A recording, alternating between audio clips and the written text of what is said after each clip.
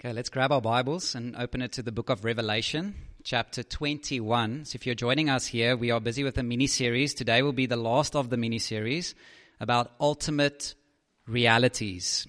Ultimate realities. And the purpose of the New Year series was to show us those doctrines of the Bible that should be informing us about ultimate reality. Doctrines like heaven, hell, the resurrection, and those kind of doctrines.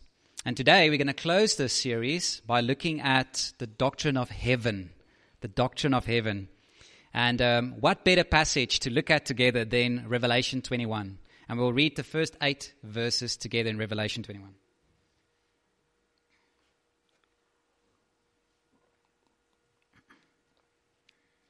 So let's read it together. This is the reading of God's word.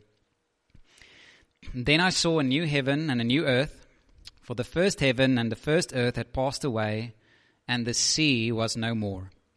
And I saw the holy city, New Jerusalem, coming down out of heaven from God, prepared as a bride adorned for her husband. And I heard a loud voice from the throne saying, Behold, the dwelling place of God is with man. He will dwell with them, and they will be his people, and God himself will be with them as their God. He will wipe away every tear from their eyes. And death shall be no more, neither shall there be mourning, nor crying, nor pain any more, for the former things have passed away. And he who was seated on the throne said, Behold, I am making all things new. Also he said, Write this down, for these words are trustworthy and true. And he said to me, It is done. I am the Alpha and the Omega, the beginning and the end. To the thirsty I will give from the spring of water of life without payment.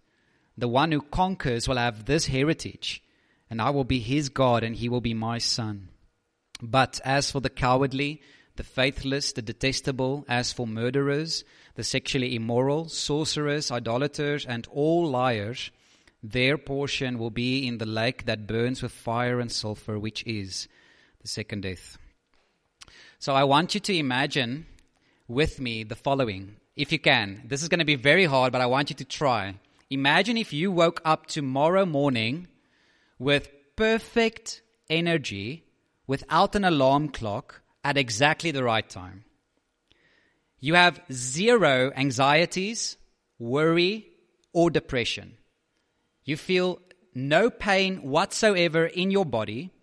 Imagine you knew that tomorrow or today, when you woke up, you will commit 0 sins today. Nothing. Because your heart would be perfectly holy. Imagine you can leave your keys in your car, your door unlocked, your kids in the street, because there is zero crime. There's whole workforces that are not in existence. There are no police because there are no crime. There are no doctors because there's nobody who's sick. Imagine going to work and having a perfectly productive day. No hiccups. Nobody's frustrating you, no load shedding, nothing that stops you from having a great day. Imagine if every single person you meet, every single person in their cars, every single person everywhere is a Christian filled with the Holy Spirit and acts in perfect love towards one another. Imagine there is no need for evangelism, no need for missions, because everybody is saved. Imagine still that tomorrow you could wake up and you have an appointment with the Lord Jesus himself. You can meet him, you have an appointment with him, and you can ask him whatever question you want. Anything that's on your heart, anything that you are longing to know about him, about yourself, about whatever, at 10 o'clock at your favorite coffee shop. Beloved, I know that's very hard to do because if we are honest, this is not the life we're living in right now, right? It's much easier to imagine hell than to imagine heaven, because if we look at our lives, look at the world, what do we see? Our lives, our world is so broken. Our physical bodies are so broken. People are broken.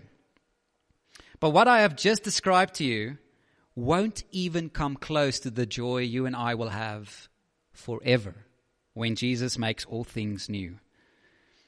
And this is the vision that John sees in Revelation 21, how the Lord Jesus makes everything new. As I've mentioned before in this series, many people criticize us, and sometimes even Christians criticize us, that we are so heavenly minded that we are of no earthly good, right? You are just the pie in the sky, while there are real issues on earth, real things we need to worry about than thinking about heaven. But I love what another brother said. He said, heaven, the doctrine of heaven is not pie in the sky, it is steak on a plate. Amen, somebody. You see, without this hope of heaven, Christians will not be rich in good works. You will not be willing to sacrifice everything if you did not believe that heaven is coming. It gives you endurance to endure your sufferings. Remember, how did Jesus endure the cross? What does Hebrews 12 tell us? For the joy that was set before him, Christ endured the cross. How much more do we need that joy that is set before us to be able to endure this life full of its sufferings, full of its sorrows, full of its disappointments? And Paul actually says this explicitly in Colossians 1. He says, we heard of your faith in Christ, your love for the saints, because of the hope laid up for you in heaven. So the hope of heaven fuels faith in Christ and love for the church, love for one another. Now in our text, we'll see a new creation, a new bride, a new reality, and then a final call. That will be our outline. So first, look with me and look at this new creation in verse 1 that we see. Look at verse 1. It says, then I saw a new heaven and a new earth, for the first heaven and the first earth had passed away. The first thing you should notice is this word then. So the first word in that verse is then. That means this is now after God has cast the devil, the false prophet, the Antichrist, the beast, into the lake of fire. And also all those whose names are not written in the book of life. So in this new world that God is making, there are no devils. There are no demons. There are no, what we like to say to our kids, bad guys. There will be no one like that. There's no ruler or government or anything that will be selfish or corrupt. Now, please remember when I say there will be no bad guys, that we were part of those people. So don't think those people out there and we are the good guys. No, we are all part of the problem. We are all sinners saved by grace. That's the difference between us and the world. Christ redeemed us, a people out of the world, and he gave us a new heart by the power of the Holy Spirit. Even now, God is busy forming us, changing us into the image of Christ. But on that day, everything will be new. Have you picked up how many times that word comes up? Look at verse 1. It says a new heaven, a new earth. Look at verse 2. I saw the holy city, a new Jerusalem. Look at verse 5 when Jesus says, behold, I am making all things new. That's the emphasis of this passage. This will be brand new. But the question is, what is meant by a new heaven and a new earth? What will that be like? So the most important thing you should take away from that is that this will be a literal new heaven and a new earth. It will be this world remade without its faults, without its tragedies, without any tornadoes or anything frustrating. We know that because it's actually John is quoting a prophecy in Isaiah 65 verse 17. Listen, it says, Isaiah 65 verse 17, behold, I create new heavens and a new earth. And Peter picks up that in 2 Peter 3:13. He says, according to his promise, we are waiting for new heavens and a new earth in which righteousness dwells. Peter took it literally. So listen, this is one of the most harmful ideas about heaven today. That you and I will be these disembodied spirits floating on clouds, and we will have one long, eternal spiritual worship concert. And that's it. Really? Are we just going to sing? Wow, I think this sounds a bit more interesting to me than just floating and singing the whole day. But we are so wrong. We will not be going to heaven. Heaven will be coming to earth. Did you see that in verse 2? Look at where the movement is in this verse. It says, I saw the holy city, New Jerusalem, coming where? It's coming down out of heaven from God, prepared as a bride. Okay? Look at verse 3 as well. I heard a loud voice from the throne saying, behold, the dwelling place of God is with man. He will dwell with them. Do you see where the movement is? It's God coming to earth. It is believers dwelling on earth with God on a new heaven and new earth. We will not be these disembodied spirits. It will be a literal heaven on earth. It is not, and you should not get this idea that this new heaven and new earth is because God will completely discard or annihilate this earth and this heaven, but rather He will remake this earth and this heaven. You might get the wrong impression with verse 1, because verse 1 says, for the first earth had passed away, and the first heaven had passed away. That sounds like God takes this earth and He chucks it in the bin, and He just starts from scratch. But that would be a mistake, because we should read this verse in the light of Romans 8, verse 20. Listen to this. It says, Romans 8:20, for the creation was subjected to futility, not willingly, but because of Him who subjected it, in hope that the creation itself will be set free from its bondage to corruption and obtain the freedom of the glory of the children of God. For we know that the whole creation has been groaning together in the pains of childbirth until now. Think of that imagery of being in childbirth. Now, it's always a dangerous thing for a man to speak about childbirth, but please bear with me, okay? This pain will be a temporary pain because of what is anticipated. It's anticipated to have new life. The groan of a pregnant woman is not that she will be mercy killed or annihilated, but that she would go through a temporary pain to have the baby. Similarly, the creation is in pain right now, longing to receive a renewal, not to be mercy killed by God and then chucked away, but to be remade. Because the text says what? That the creation longs to obtain the freedom of the children, of the glory of the children of God. So when Paul says the first earth and the first heaven, we should also read it in light of verse 4. Just drop down to verse 4. What does this first earth look like? It was a world full of tears. He says, death shall be no more. Our world is full of death.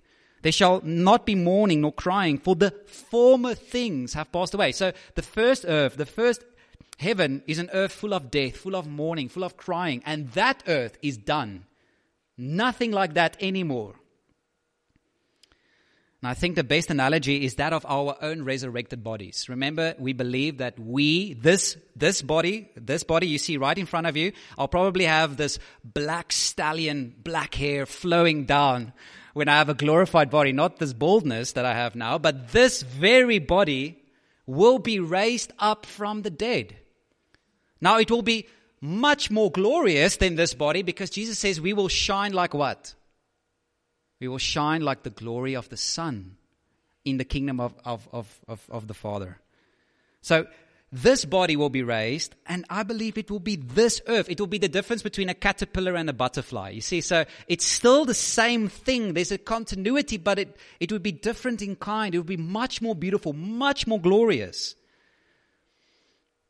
If God would have taken this earth and then just chuck it in the bin, I believe the devil would have won a great victory, because God originally created man and women to be His kings and queens on this earth, to rule this earth to the glory of God. But oh no, they sinned.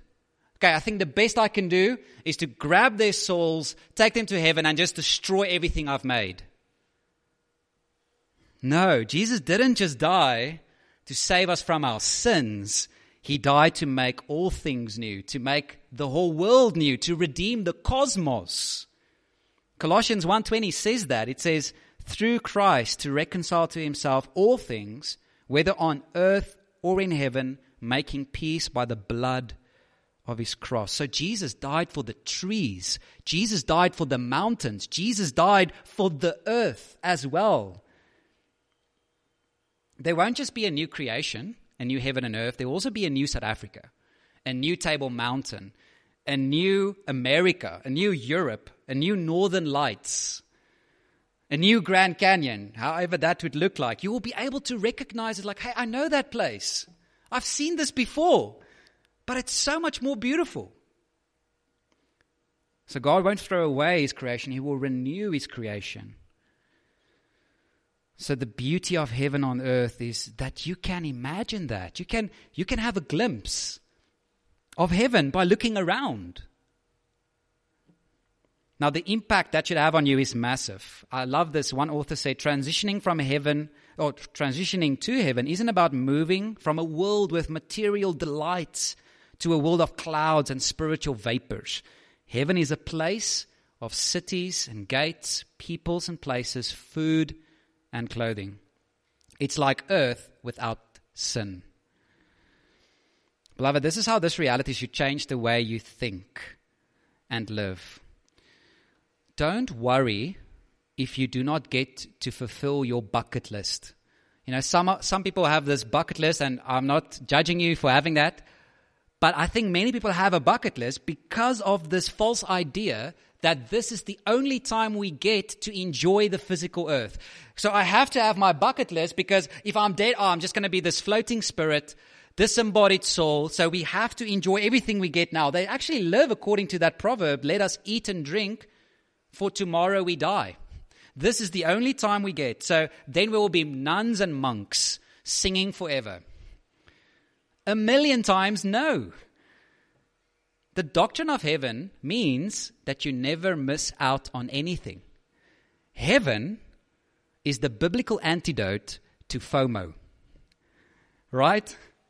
You will never miss out on anything because you get to do it forever in a new heaven and new earth. I love how Randy Alcorn said it. He said, well, you know, people say you only go around once. So live your life to the fullest.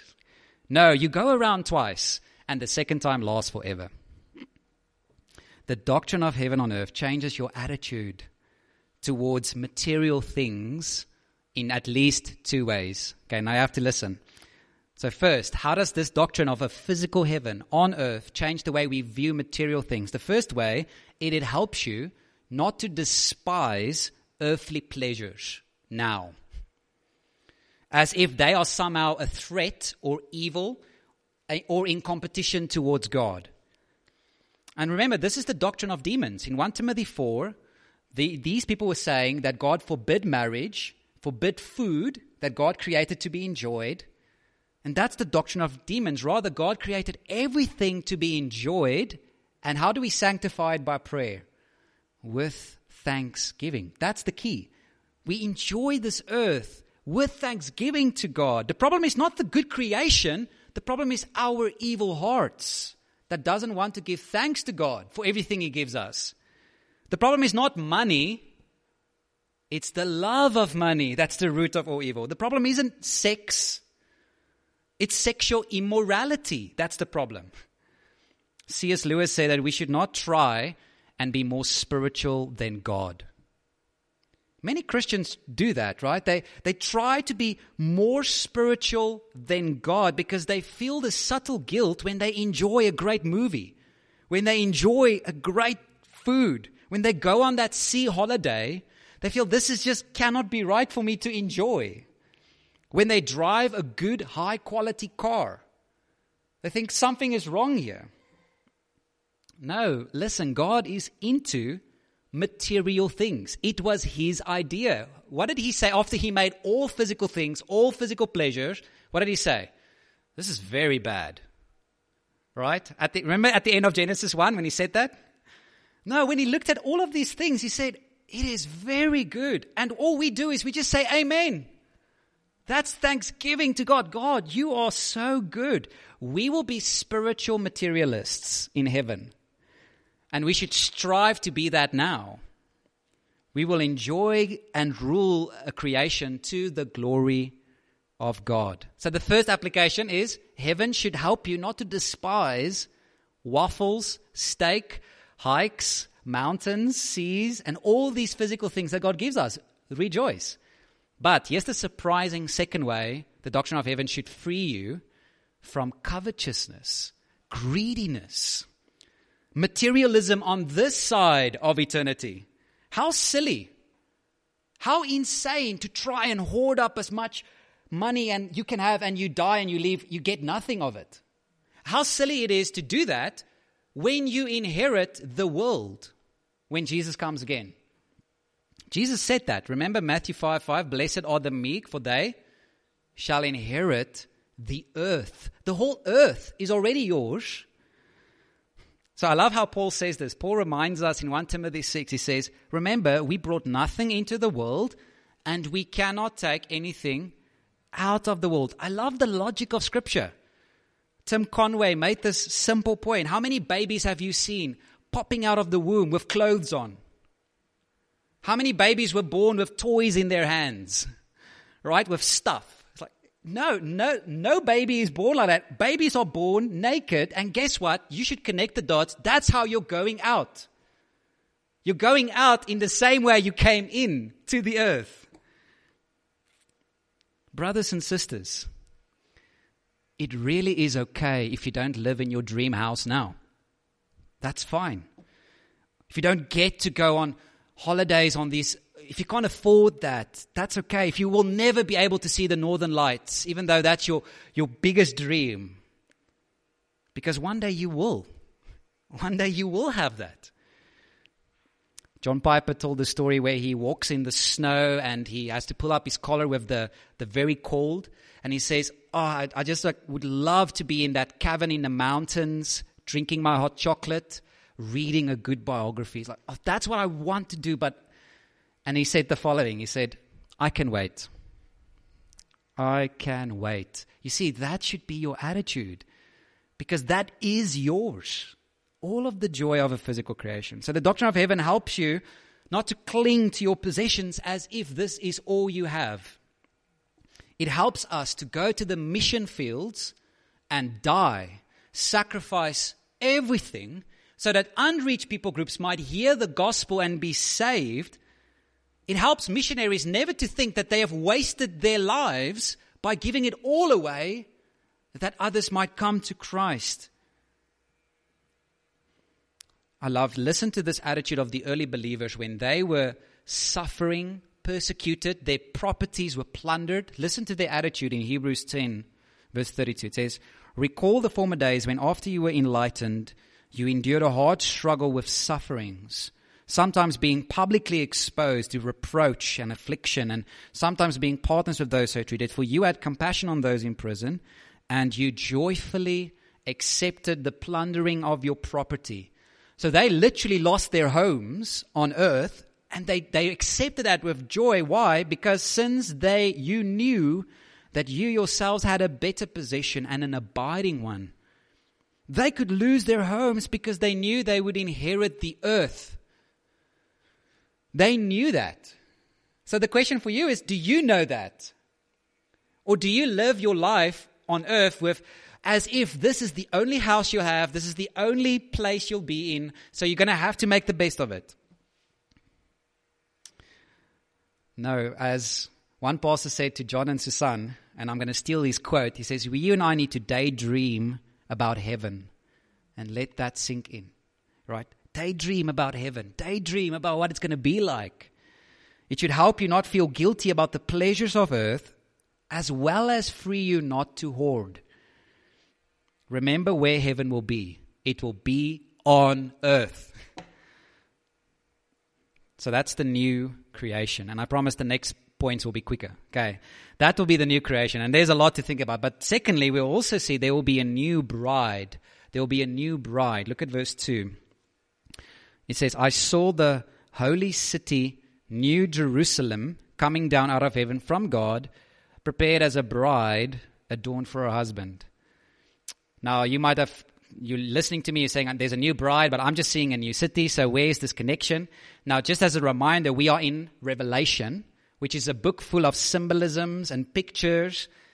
And I also want to say that there are many, many pastors and theologians that are far smarter than I am that do disagree with what I will now tell you. But what I want to say is, whatever view you have of Revelation, we all agree that Jesus will return. He will raise the dead and judge the dead. And then there will be a literal new heaven and earth, and we will be on that forever. So all of us agree on that. That's orthodox. But I do not think John here in verse 2 is literally thinking of a city, a Jerusalem coming down out of heaven. And the first clue is the way he describes it. Look at verse 2. How does he describe the city? He says, this is a city coming down, prepared as a bride adorned for her husband. John picks up that theme in verse 9. Just drop down to verse 9. He says, then came one of the 7 angels who had the 7 bowls full of the 7 last plagues and spoke to me, saying, come, I will show you the bride, the wife of the Lamb. So recently I was at a wedding with Matthew and Elandri. And imagine if I walked up to you and I said to you, come, let me show you the bride. Let me show you the wife of Matthew. Who will you expect to see? Elandri, right? If I say, come, let me show you the bride, and then you expect me to show you a person. But what we see in Revelation is that's not what's happening. Look at verse 10. So the angel says, come, I'll show you the bride. In verse 10, he carried me away in the spirit to a great high mountain and showed me the holy city, Jerusalem. Isn't that strange? So, come, let me show you the wife of Christ. And then you go and you say, and you see, and he shows you the new Jerusalem. Wait, I thought you were going to show me the wife. Why are you showing me the city now? Well, because John is equating the two. John is saying, listen, the city is the bride. The new Jerusalem is the wife of Christ. Remember, Jerusalem was the special place in which God dwelled, where his special presence was felt, where he was. Now his presence will be in and with his bride wherever they are on the earth. The people of God are the city of God. They are the building of God. They are the temple of the Holy Spirit. God now dwells with them like a husband living and dwelling with his wife. So yes, this does communicate literal truth. The literal truth is there is a bride, there is a wife of Christ, but that is the church. The people made up of every tribe and tongue and nation. That's the literal part, but here is the symbolism. It points us to that. And remember, that's exactly what John does in other sections in Revelation as well. For example, Revelation 5, he says, John hears that the Lion of the tribe of Judah is worthy. And then he turns and he sees a lamb. So wait, is it now a lion or is it now a lamb or who is this? No, he's equating the two. The two are the same. And in Revelation 7, he does the same thing. He mentions the 144,000 of every tribe of Israel that are sealed. And then he turns and he sees people from every tribe and tongue and nation because he is equating the two. Do you see? This is not a new thing that John is doing. This is a common pattern in the book of Revelation. Now, I might be wrong and I'm willing to change my mind on that, but this is what I believe John is intending for us to believe. That's our hermeneutic. We allow the author to tell us what he's seeing and how he interprets that. But here's the point of that. There will be a new bride, and this bride will be you and me, and we will be perfect, sinless. Jesus died for us that we would be without spot and wrinkle, and you will never struggle with your sin again. So, weary Christian, suffering one, discouraged of heart, God cannot wait for you to get to heaven. Not unlike a bridegroom cannot wait for his wedding day to arrive. That's the joy that awaits us when we get there. We will be the bride of Christ. Leads us to the third point. There will also be a new reality. So there will be a new reality. Look at verse 3. I heard a loud voice from the throne saying, behold, the dwelling place of God is with man. He will dwell with them, and they will be his people, and God himself will be with them as their God. Now that verse is one of the themes of the entire Bible. You could actually summarize the entire Bible like this. I will be their God, and they will be my people. That is what this verse is communicating. But how will this dwelling together look like? Well, verse 4. Look at verse 4. He will wipe away every tear from their eyes, and death shall be no more. Neither shall there be mourning, nor crying, nor pain anymore, for the former things have passed away. Don't rush from this verse. Let this verse sink into your heart. Every tear you have ever cried on earth. So the tears here really symbolizes the sum total of all of your pain, all of your suffering, this side of heaven, this side of eternity. Those are the tears that God will wipe away with a single stroke. Simply, His love will so penetrate your heart at that day that it will literally heal you from the inside out. That all the pain you thought was unbearable will turn into paradise. Think of everything that brings you tears. Think of all the physical pain so many people have to endure. Think of the aging and the decaying of our physical bodies. Many of our brothers and sisters, as I am speaking right now, are being beheaded for Christ, are being tortured alive because of their faith in Christ.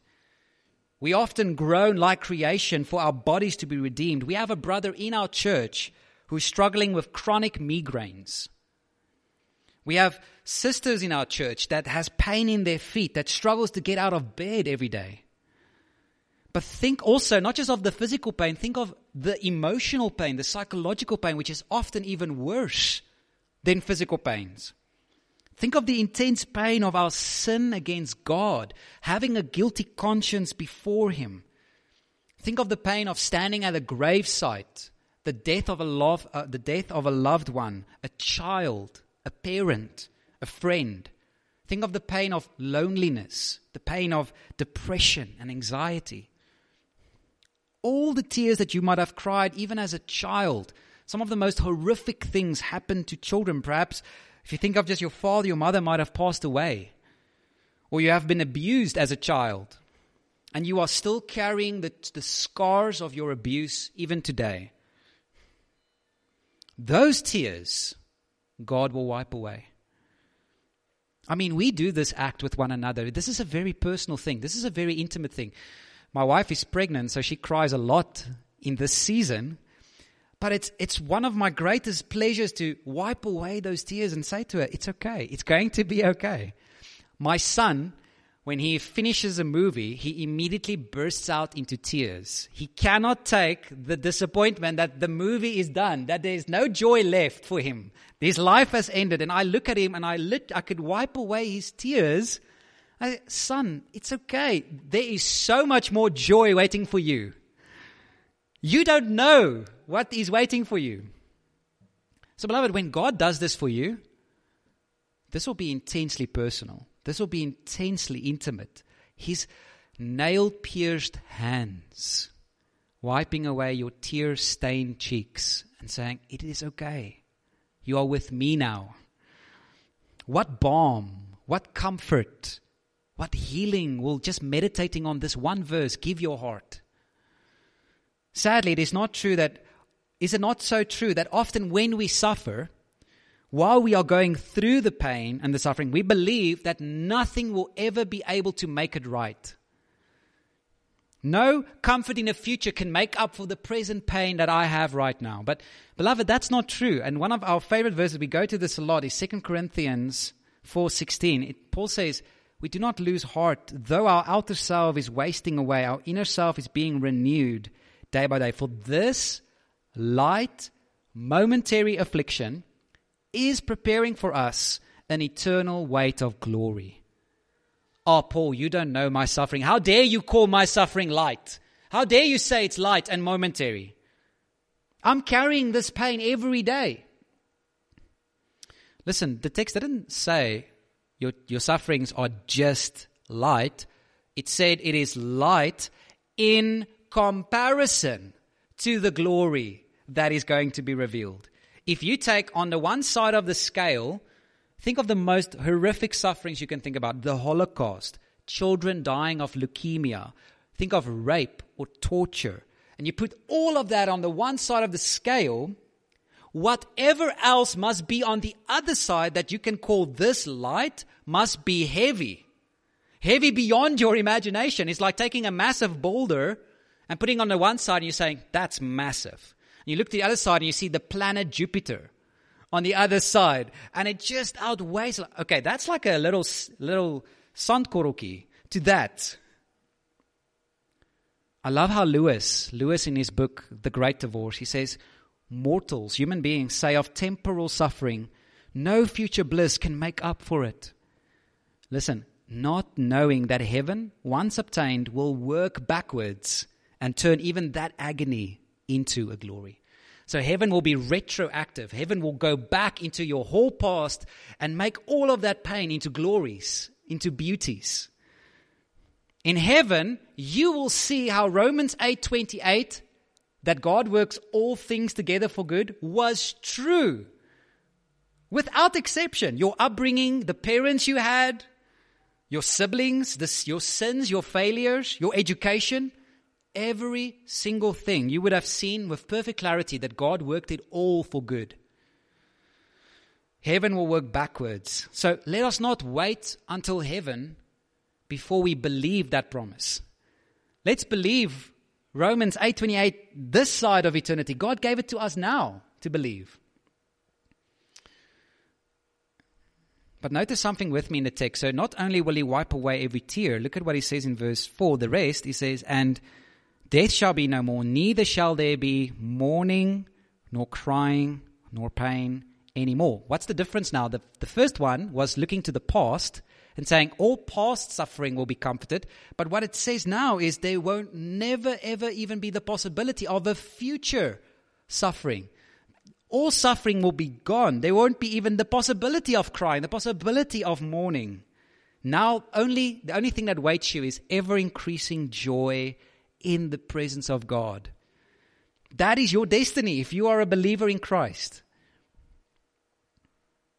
And let's close with the final call. Now, this text does give us a final call. When you hear of all this glory, when you hear of all of these treasures, all of these things that's waiting for us, you might say, okay, this is so wonderful. Now, Pastor, tell me, how do I get there?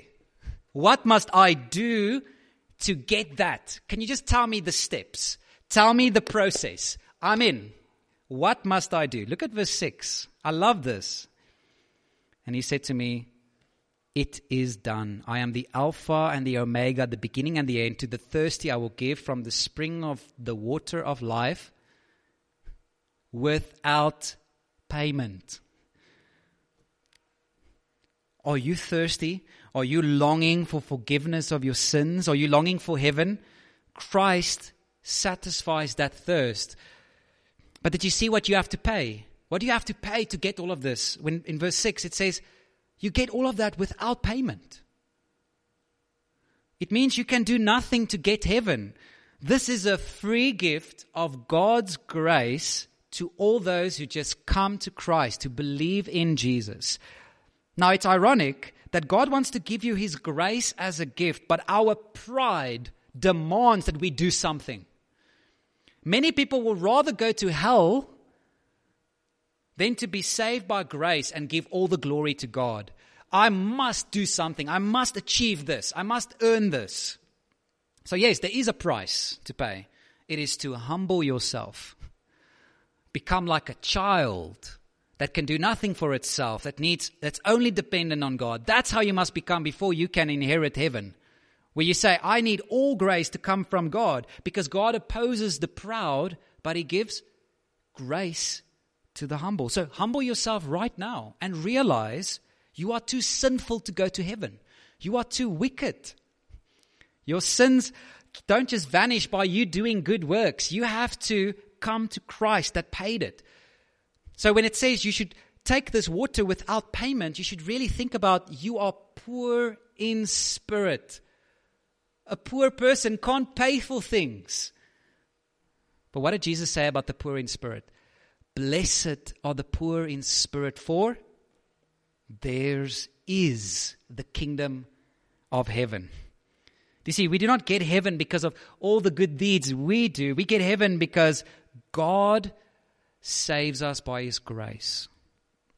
Why would God do that? Why would God just forgive us of all our sins, cleanse us, give us eternal life without us doing anything? Why would God ever want to do that? Well, so that He gets all the glory. That's why He would do that. That's why salvation is by grace alone, through faith alone, in Christ alone, according to the Scriptures alone, to the glory of God alone. Amen. He saved us so that no one can boast. No one can say, well, I'm such an amazing person to get heaven. No, God chose you. God predestined you. God sent his Son for you to the praise of his glorious grace. But this text also closes with a final call to the lost in verse 8. So verse 8 says, as for the cowardly, the faithless, the detestable, as for murderers, the sexually immoral, sorcerers, idolaters, and all liars, their portion will be in the lake that burns with fire and sulfur, which is the second death.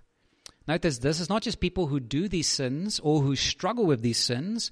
These are people that are characterized by these sins. They are not just committing sexual immorality, they are sexually immoral. They are liars, they are sorcerers, they are idolaters. They are characterized. If you look at their lives, they will show you that this is how they live. They show by their lives they do not love God, they do not love the Bible, they do not submit to King Jesus, and they do whatever they please. Their portion is in hell forever. Because these people love their sin too much. They thought that the pleasure they have on earth with their sin will be better than whatever God could offer them. And in that same quote by Lewis, listen to Lewis again, he says, and of some sinful pleasure, people say, let me but have this and I'll take the consequences. Little dreaming how damnation will spread back and back into their past and contaminate the pleasure of sin. You see, just like heaven works back to comfort our sin, our pain, our suffering, hell is going to work back and contaminate every pleasure you had on earth. Every sinful pleasure that you thought would make you happy would be like gravel in your mouth. So listen, sin is not worth it. Let it go. This world is passing away along with its pleasures, along with its desires. The lust of the eyes, the pride of life, the lust of the flesh, whatever you think can give you pleasure, it's passing away. So put your faith in Christ. Turn to Christ. Turn away from your sins and turn to Him. So take heart, beloved. Today you are closer to heaven than yesterday. And today you are closer to seeing the one who died for you face to face. And if He is for you, who can be against you? Let's pray.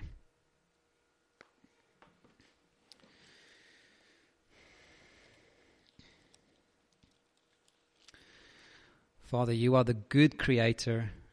You have made all things good. You have loved us with an eternal love. And you are not going to discard your creation as a mistake. But you have come, you sent your Son to redeem us, our bodies, our souls, physical heavens and earth. And one day you will come and make all things new, and we will be your people, and you will be our God. Oh, Father, I pray that you would encourage our hearts. May we meditate on these truths deeply as we live our lives in sacrificial love for one another and for your church and for the lost. We pray these things in Jesus' name. Amen.